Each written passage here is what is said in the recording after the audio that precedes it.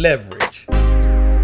Make no mistake about it, doing what's right makes a difference. People may look at you like some kind of goody two-shoes or Mr. or Mrs. Holier than thou, but that's okay. Doing what's right will keep favor and blessing over your life. And I know we don't deserve the goodness of God, but that's not the point. So often we try to make sense of our deservingness because we are so used to earning our way in life. See, no matter what we do, we will not be deserving of God's mercy, grace, and love, from which we receive both our daily provision as well as the desires of our heart.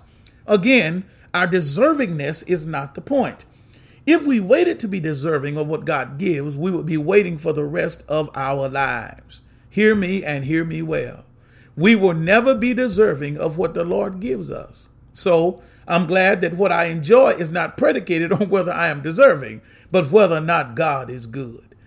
But just because I'm not deserving does not mean I can't live my life trying to be.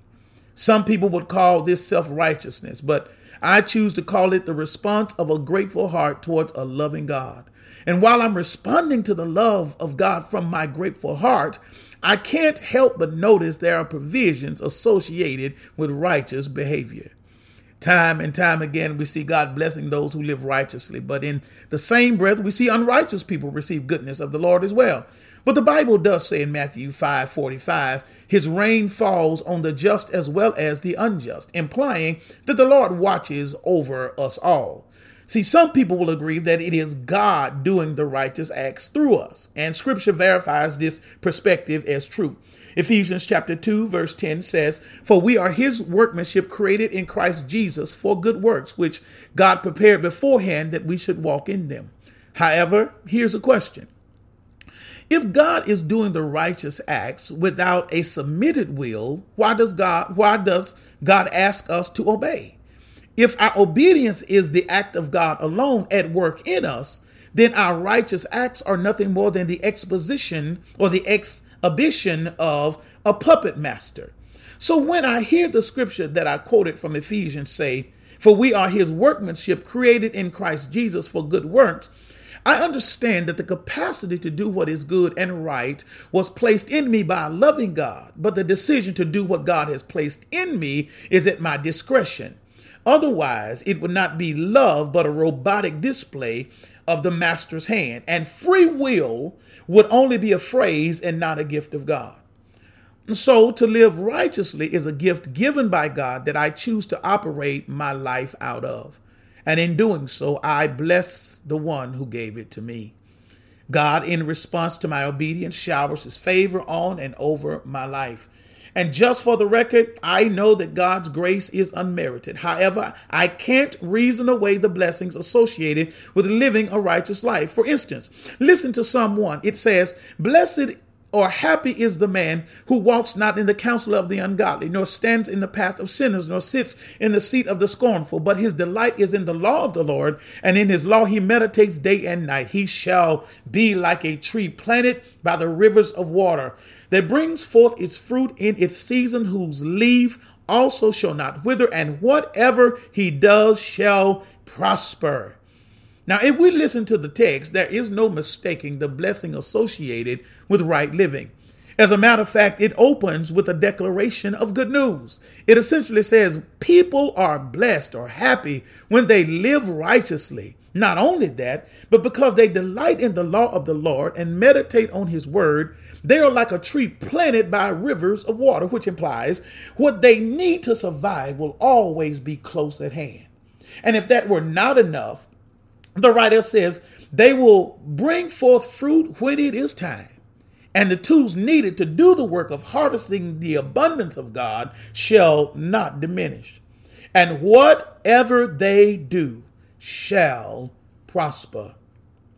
All of this wonderful activity is connected to people who live righteously. God favors folk, hear me now, who seek to live their lives by the edicts of his word. Now listen to the opposite. The text says in verse 4 through 6, "The ungodly are not so, but are like the chaff which the wind drives away. Therefore the ungodly shall not stand in the judgment, nor sinners in the congregation of the righteous. For the Lord knows the way of the righteous, but the way of the ungodly shall perish." There is no mistaking the fact that God favors the righteous and is displeased with the unrighteous. Remember when Isaiah told Hezekiah that he was about to die in Isaiah chapter 38?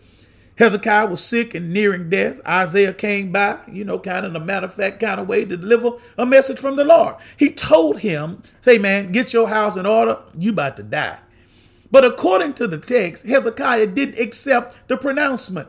The Bible says in verses 2 and 3 that Hezekiah turned his face to the wall and prayed. This is what he said. Remember now, O Lord, I pray, how I have walked before you in truth and with a loyal heart and have done what is good in your sight. And Hezekiah, the Bible says, wept bitterly. Notice how Hezekiah leaned in on the righteous acts he had done to produce leverage with God. Now, we all know that it is within God's prerogative to respond however God chooses. But it does not change the fact that Hezekiah had righteous acts to draw from when he began to cry. The text says that God responded to Hezekiah's tears with 15 more years. Was it the righteous acts of Hezekiah that got him 15 more years? Or was it God's mercy? Now, most theologians and believers would say it was God's mercy, and they would be absolutely right. However, God's mercy responded to the request of a man who tried to live righteously. Either way, Hezekiah got 15 more years when he was at death's door. When we live righteously, God is pleased. And when we don't, God is displeased. According to Proverbs 16, verse 7, when a man's ways please the Lord, he makes even his enemies to be at peace with him. Here's another one. Psalm 37, 23 through 25 says, the steps of a good man are ordered by the Lord, and he delights in his way. Though he fall, he shall not be utterly cast down. For the Lord upholds him with his hand. And then he says, I have been young. He creates some historical context for us in the text. He says, I've been young and now am old, yet I have not seen the righteous forsaken, nor his descendants begging bread. Once again, doing what's right creates leverage with God. And by the way, I know that word makes some people uncomfortable, but I don't mean it in the form of coercion, as if we can make God do anything. I mean leverage, much in the same way a child lovingly nudges their way up under a parent, as if to remind them of their effort to do what pleases them. Our righteous acts are motivated by a love for God. He sees our efforts and responds with his grace, and we are blessed. Now, here's one more scripture to top it all off. James chapter 5, verse 16 says, confess your trespasses to one another and pray for one another that you may be healed. The effective, fervent prayer of a righteous man avails much.